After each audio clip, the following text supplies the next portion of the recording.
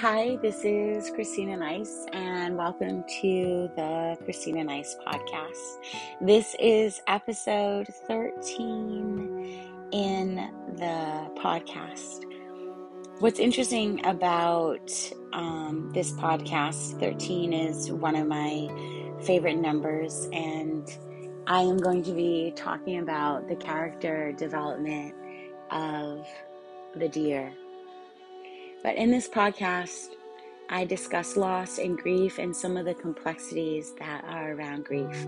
This podcast aims to set the tone for the launch of my children's book series. I'm going to discuss some hard-hitting topics like loss of a parent to addiction, loss of a sibling, grief from loss of a parent, abandonment, trauma, but I'm also going to discuss healing trauma, hope and restoration, empathy and overcoming. Children are the focus of the books and the baseline, but the heartbeat of the Christina Nice Podcast is to start the conversation on some hard topics. So let's start that conversation now. So I just want to open up and say that I have been working on the character of the deer. She comes in the series for the older children from age 7 to 11. The thing about the deer has constantly been a love in my life, has been a very special thing for me. When I was a young girl, I would watch the deer cross our lawn in Lynnfield, Massachusetts, where I grew up, and then in North Reading, Massachusetts, where my family had a small farm. And then my parents moved back when I was in my late 20s to North Reading, right down the street from our home in Lynnfield. And there was always 14, 15, 20 deers cutting across. And I remember we took a video of some of the deer, and it was aired, I think, on a local news channel because we had so much activity. And so the deer has always been a very special symbol to me.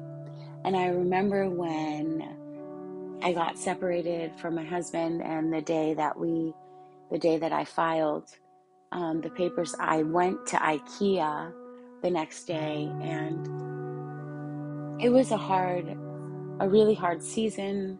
We were in the throes of COVID. I knew my son at the time was gonna start remote first grade. And I went to IKEA to get a table and some chairs, a little workstation for him. And there was these art canvases staring at me with two deers. One was looking directly on and the other was a side profile. And they were in my favorite colors, some of the muted grays and turquoises and beige. And I felt like I was supposed to get those and put them in my home, specifically in my master bedroom, just to remember the significance of the deer to me. Every time that I've seen a deer or a deer has crossed my path, I've always taken that as a yes, as a nod. And so typically deers are seen as innocents. Sometimes culturally they're seen as light, the presence of light, the presence of God, the presence of spirit. Other times they're seen as a symbol of innocence and beauty. But even Native Americans still hold the deer as sacred in their art. You see it in Christianity. The psalmist David talks a lot about the deer, and the deer is mentioned a lot in the Old Testament and some of the early writings. Deer is, in some cultures, considered a spirit guide or on the totem. But for me, when I am starting to work on this character of the deer in the story and where they present, it's after a healing or in the throes of a hard healing situation, a reminder of the light, a reminder of truth.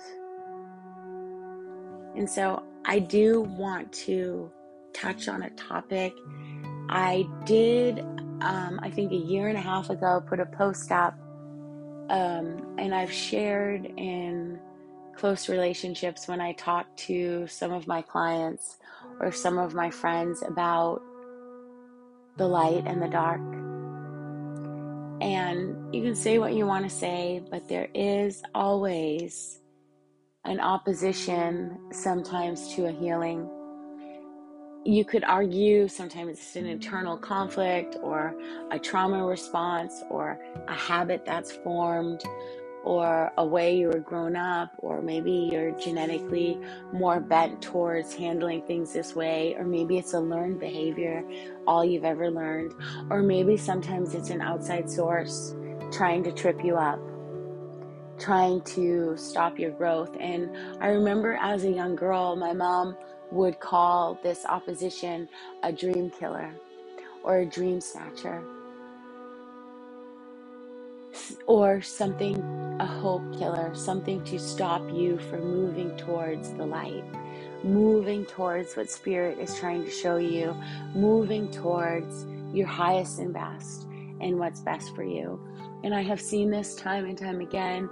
I have seen this in family dynamics when you're working towards things, you're healing, things are going well, and then all of a sudden there's this eruption of pain or these behaviors, or sometimes they're habits or attitudes or resentments that come up. And you go back. It's not like you're going back into the dark, but sometimes it does go dark.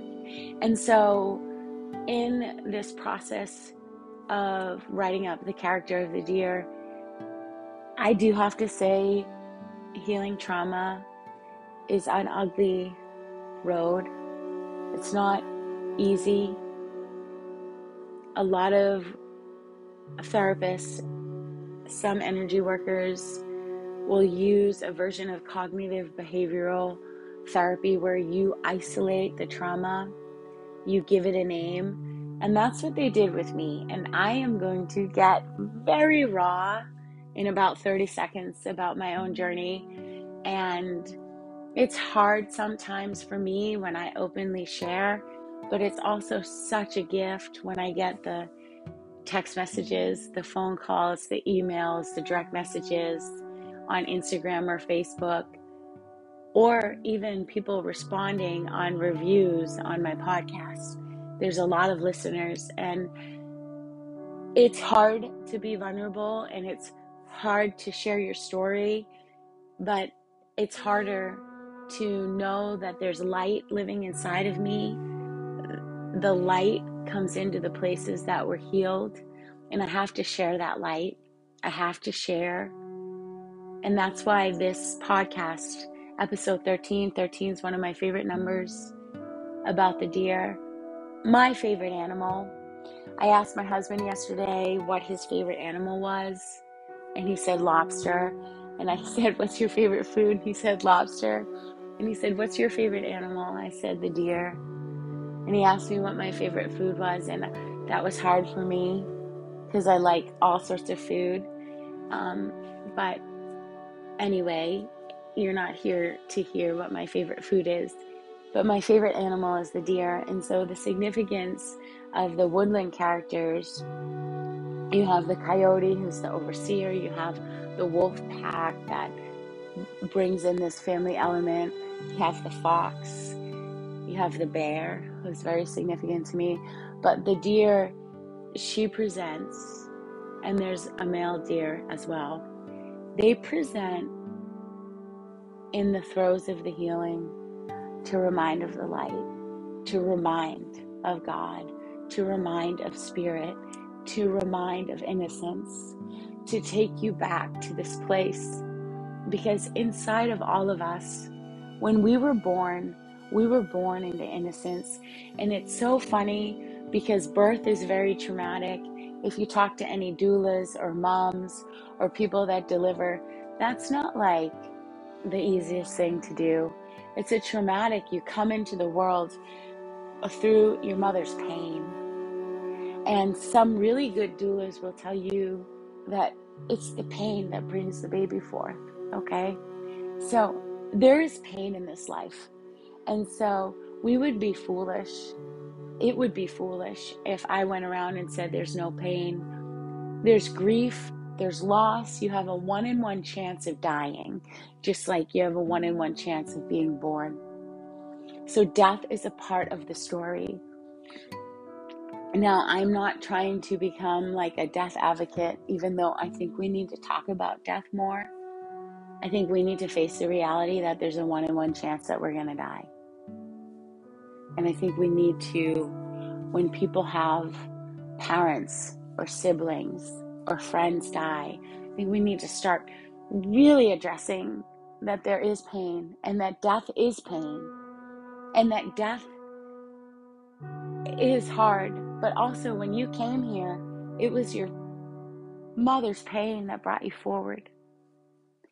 And so we can talk about birthing babies in another episode, but so the pain, when the character is in the throes of the pain, and then when the character's healed, the deer is presenting at those times.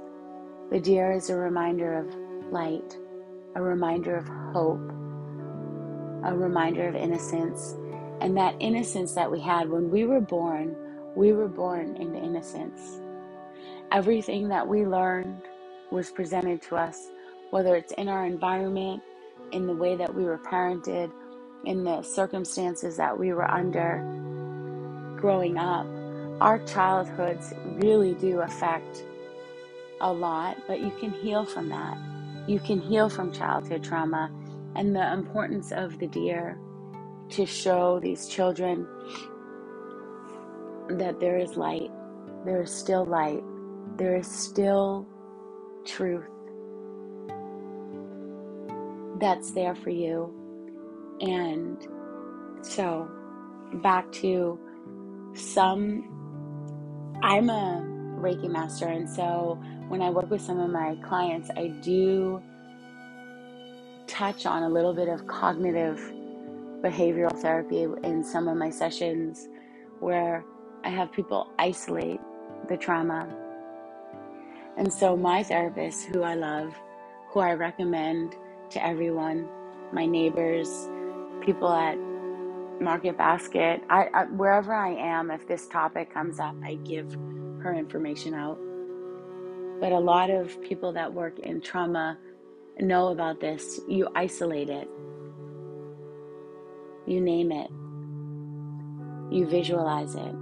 What does it look like? What does it feel like? Who is it? Is it more than one person? And so my trauma, unfortunately, here we are, I'm going to say this, is a male with multiple heads.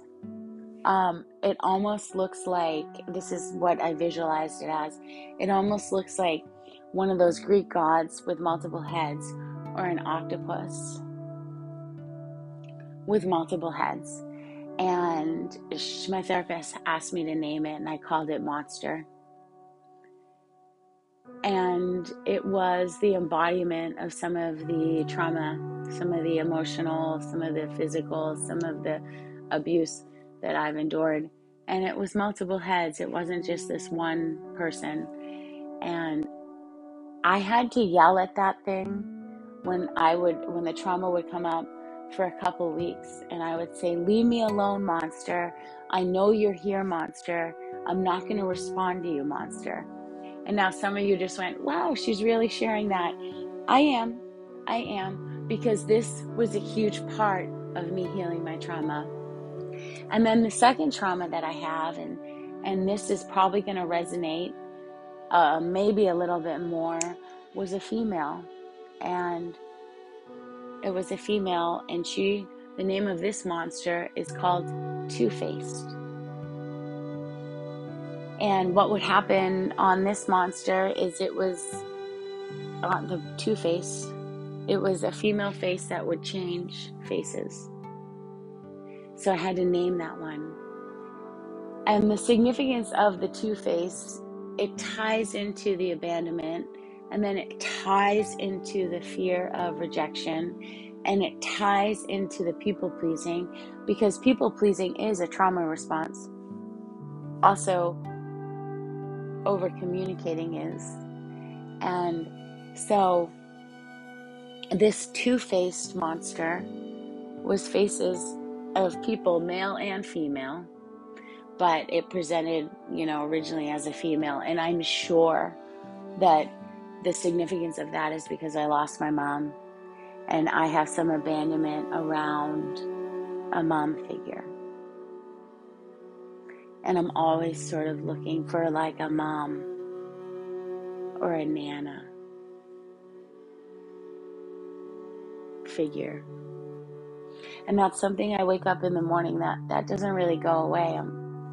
I'm wondering if there's going to be like a nana figure for my kids that was like my mom, or a mom figure for me as I navigate a tricky marriage repair effort, or questions, normal stuff. How did you balance all of these things, Mom? So anyway, the two-faced, it changes. Because if there's one thing that someone with trauma doesn't like, is if you present yourself as one thing and you're not really that. You're actually two-faced. There's another side of you. Because trauma resides in the memory of the body.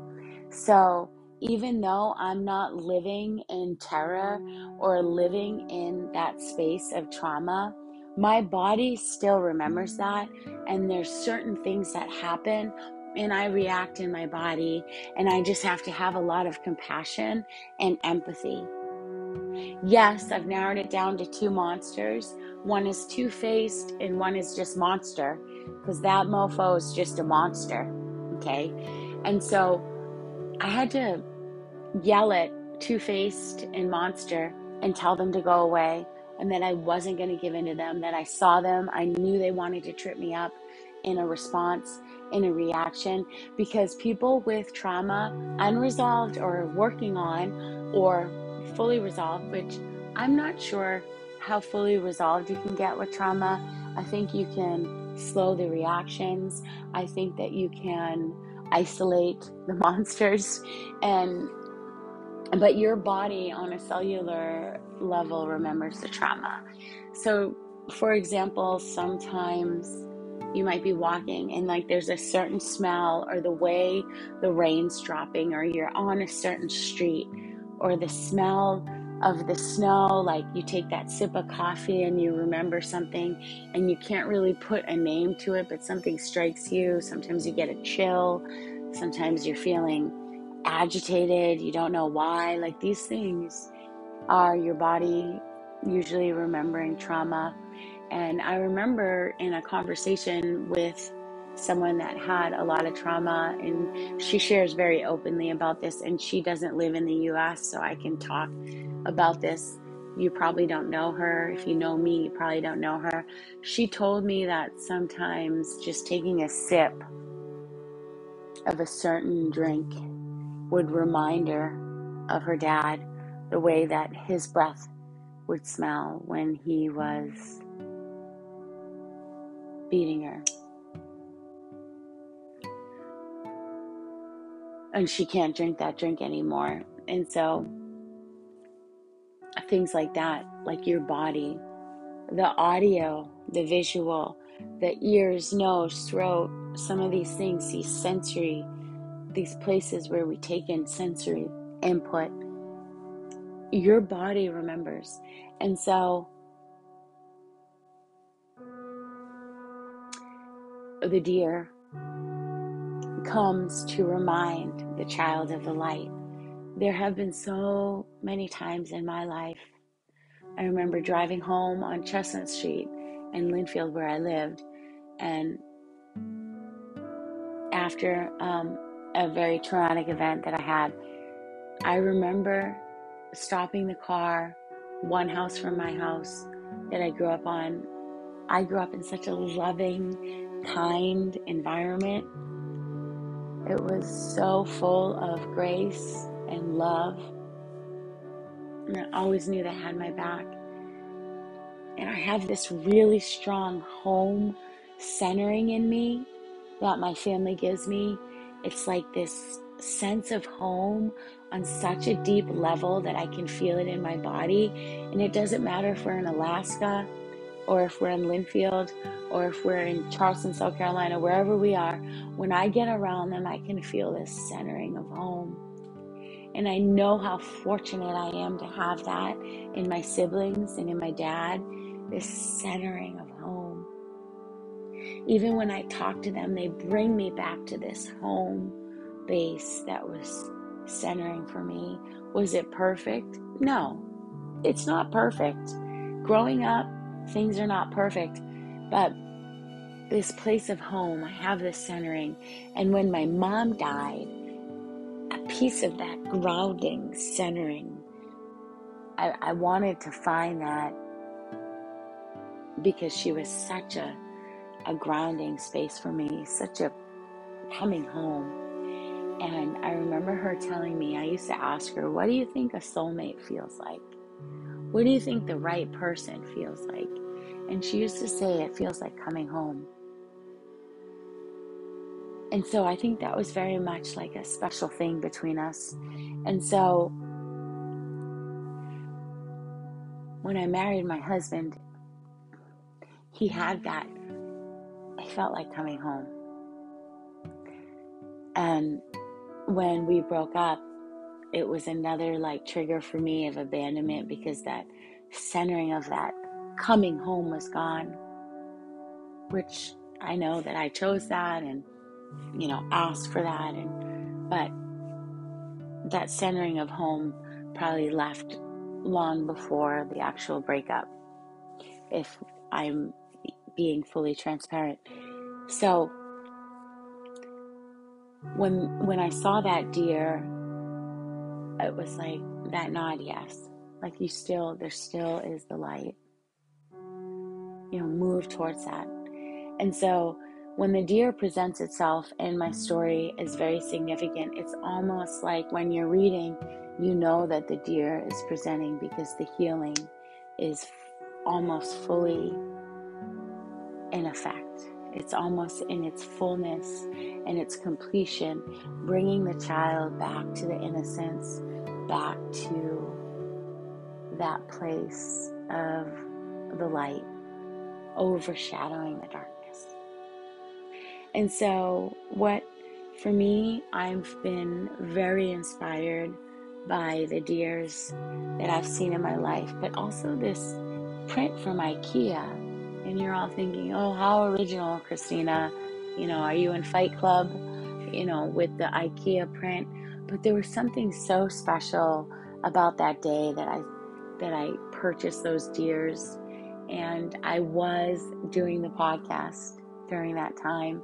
And I have always had a special place for the deer. And it was like a nod, yes. Like there's still the light.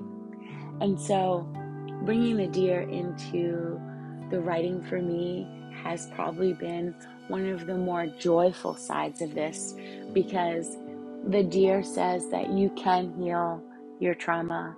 You can heal from a great loss of a primary. A primary is a sibling or a parent to a young child, even a young adult.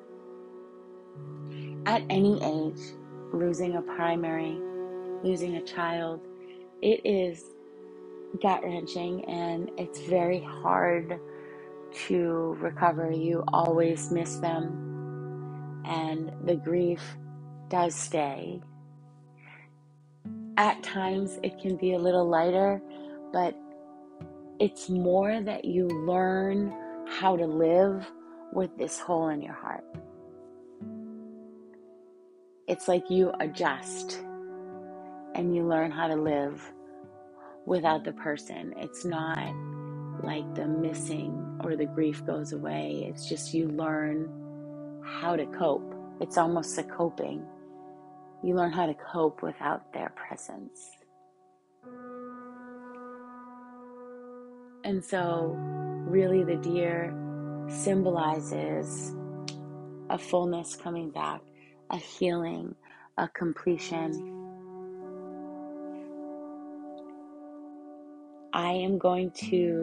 there's a lot more I could say about the deer, but I am going to end on this note. There is always the light that's going to overshadow and overpower the darkness. There is always that opportunity on your journey and on your path to step towards the light. It doesn't matter what you did yesterday or even this morning or last night or even 5 minutes ago. You can always step towards the light. You can always bring back to your true self, to that place of innocence, that place of kindness, that place that is deeply seen and valued and loved. And it doesn't matter what the outside circumstances or the inside circumstances or even the inner turmoil that you're in. You can always walk towards healing your heart. You can always walk towards getting better. You can always say no and say yes to the light. And that's what the deer symbolizes. She's almost like a completion of bringing back to a healing. Specifically in my series, it's around abandonment and trauma from the loss. Thank you so much for listening to my podcast, episode 13, and checking out this special episode on the deer. I'm so glad you are here. I would love your support by subscribing to my podcast or following me on Instagram at Christina Nice _. Thank you for taking the time to listen to this episode. I can't wait to be with you next week. Take very good care of yourselves.